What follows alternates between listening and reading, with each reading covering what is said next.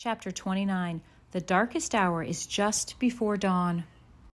Now the winds blew cooler, and the sun was not so hot at noon.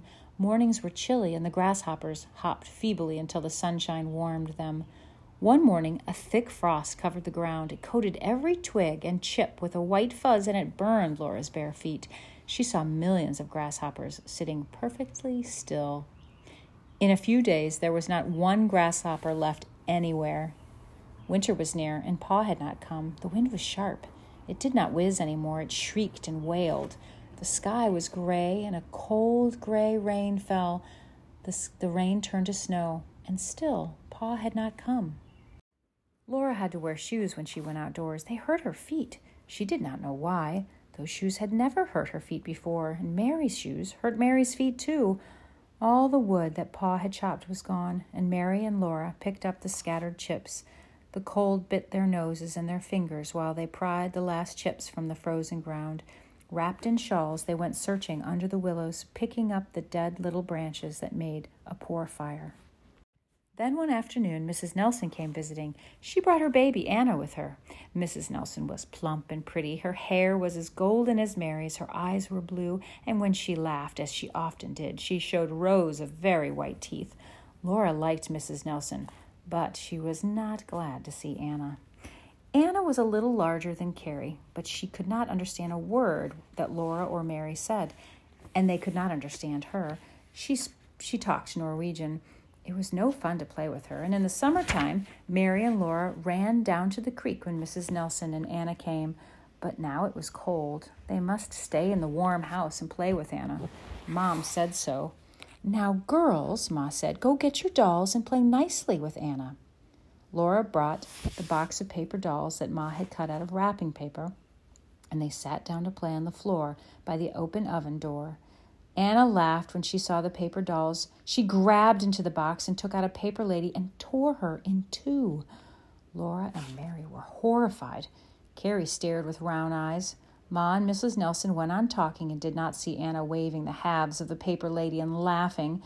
Laura put the cover on the paper doll box, but in a little while Anna was tired of the torn paper lady and wanted another. Laura did not know what to do, and neither did Mary. If Anna did not get what she wanted, she bawled. She was little and she was company, and they must not make her cry, but if she got the paper dolls, she would tear them all up. Then Mary whispered, "Get Charlotte. She can't hurt Charlotte." Laura scurried up the ladder while Mary kept Anna quiet. Darling Charlotte lay in her box under the eaves, smiling with her red yarn mouth and her shoe button eyes. Laura lifted her carefully and smothered her wavy black yarn hair in her skirts. Charlotte had no feet, and her hands were only stitches on the flat ends of her arms because she was a rag doll, but Laura loved her dearly.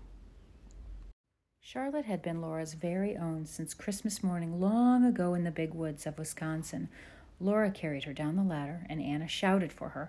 Laura put Charlotte carefully in Anna's arms, and Anna hugged her tight, but hugging could not hurt Charlotte.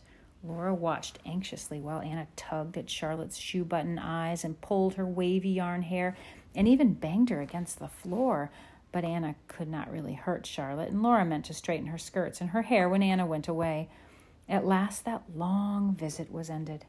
Mrs. Nelson was going home and taking Anna. Then a terrible thing happened. Anna would not give up Charlotte.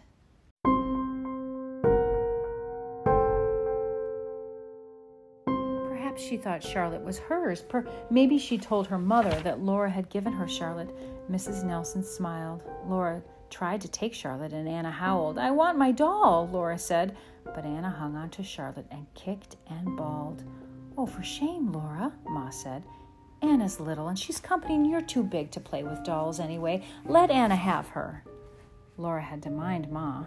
She stood at the window and saw Anna skipping down the knoll, swinging Charlotte by one arm.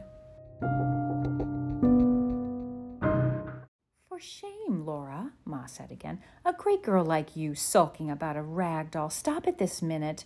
You don't want that doll. You hardly ever played with it. You must not be so selfish." Laura quietly climbed the ladder and sat down on her box by the window. She did not cry, but she felt like crying inside her because Charlotte was gone. Pa was not there, and Charlotte's box was empty. The wind went howling by the eaves. Everything was empty and cold.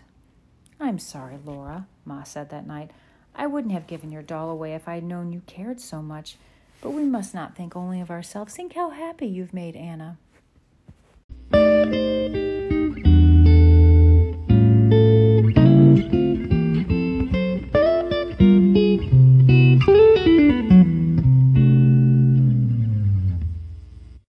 Next morning, Mr. Nelson came driving up with a load of Pa's wood that he had cut. He worked all day chopping wood for Ma, and the woodpile was big again. "You see how good Mr. Nelson is to us," said Ma. "The Nelsons are real good neighbors. Now, aren't you glad you gave Anna your doll?" "No, Ma," Laura said. Her heart was crying all the time for Pa and for Charlotte. Cold rains fell again and froze. No more letters came from Pa. Ma thought he must have started to come home. In the night, Laura listened to the wind and wondered where Pa was. Often in the mornings, the woodpile was full of driven snow, and still Pa did not come. Every Saturday afternoon, Laura put on her stockings and her shoes, wrapped herself in Ma's big shawl, and went to the Nelsons. She knocked and asked if Mr. Nelson had got a letter from Ma. She would not go in. She did not want to see Charlotte there. Mrs. Nelson said that no letter had come, and Laura thanked her and went home. One stormy day, she caught sight of something in the Nelsons' barnyard. She stood still and looked. It was Charlotte, drowned and frozen in a puddle. Anna had thrown Charlotte away. Laura could hardly go to the door. She could hardly speak to Mrs. Nelson. Mrs. Nelson said the weather was so bad that Mr. Nelson had not gone to town, but he would surely go next week. Laura said, "Thank you, ma'am," and she turned away. Sleety rain was beating down on Charlotte. Anna had scalped her. Charlotte's beautiful wavy hair was ripped loose, and her smiling yarn mouth was torn and bleeding red on her cheek. One shoe button eye was gone, but she was Charlotte. Laura snatched her up and hid her under the shawl. She ran panting against the angry wind and the sleet all the way home. Ma started up, frightened, when she saw Laura. "What is it? What is it? Tell me," Ma said. "Mr. Nelson didn't go to town," Laura answered. But oh, Ma, look, Ma, look." "What on earth?" said Ma. "It's Charlotte," Laura said. I stole her. I don't care, Mom. I don't care if I did." There, don't be so excited," said Ma. "Come here and tell me all about it." And she drew Laura down on her lap in the rocking chair. They decided that it had not been wrong for Laura to take back Charlotte. It had been a terrible experience for Charlotte, but Laura had rescued her, and Ma promised to make her as good as new. Ma ripped off the torn hair and the bits of her mouth and the remaining eye and her face. They thawed Charlotte and wrung her out, and Ma washed her thoroughly clean and starched and ironed her, while Laura chose from the scrap bag a new pale pink face for her and new button eyes.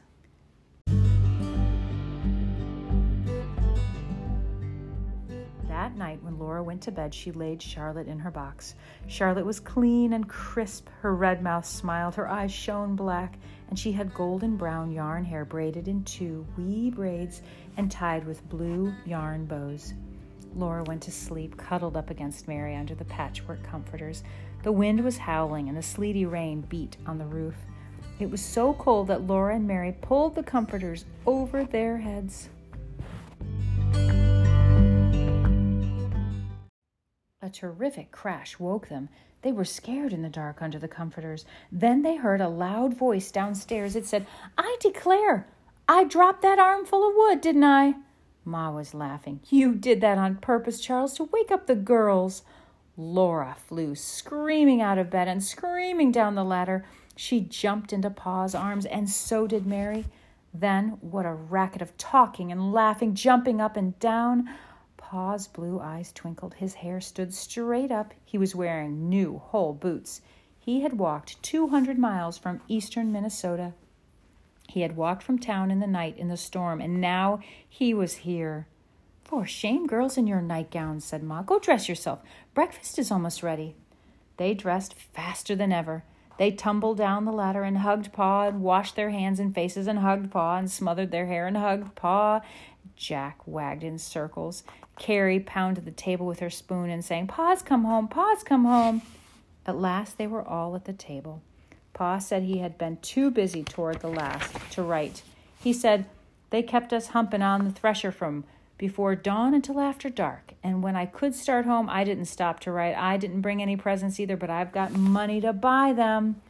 "The best present you could bring us, Charles, was coming home," Ma told him. After breakfast, Pa went to see the stock.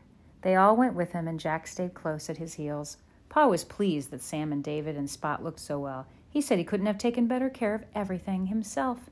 Ma told him that Mary and Laura had been a great help. "Gosh," said Pa, "it's good to be home." Then he asked, "What's the matter with your feet, Laura?"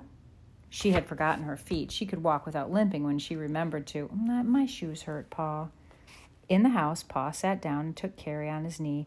Then he reached down and he felt Laura's shoes. "Ouch, my toes are tight," Laura exclaimed. "I should say they are," said Pa. "Your feet have grown since last winter. How are yours, Mary?" Mary said her toes were tight, too. "Oh, take off your shoes, Mary," said Pa. "And Laura, you put those on." Mary's shoes did not pinch Laura's feet. They were good shoes without one rip or hole in them. "They will look almost like new when I have greased them well," said Pa. "Mary must have new shoes. Laura can wear Mary's, and Laura's shoes can wait for Carrie to grow into them. It won't take her long. Now, what else are we lacking, Caroline? Think of what we need, and when we'll get what we can of it, just as soon as I can hitch up, we are all going to town."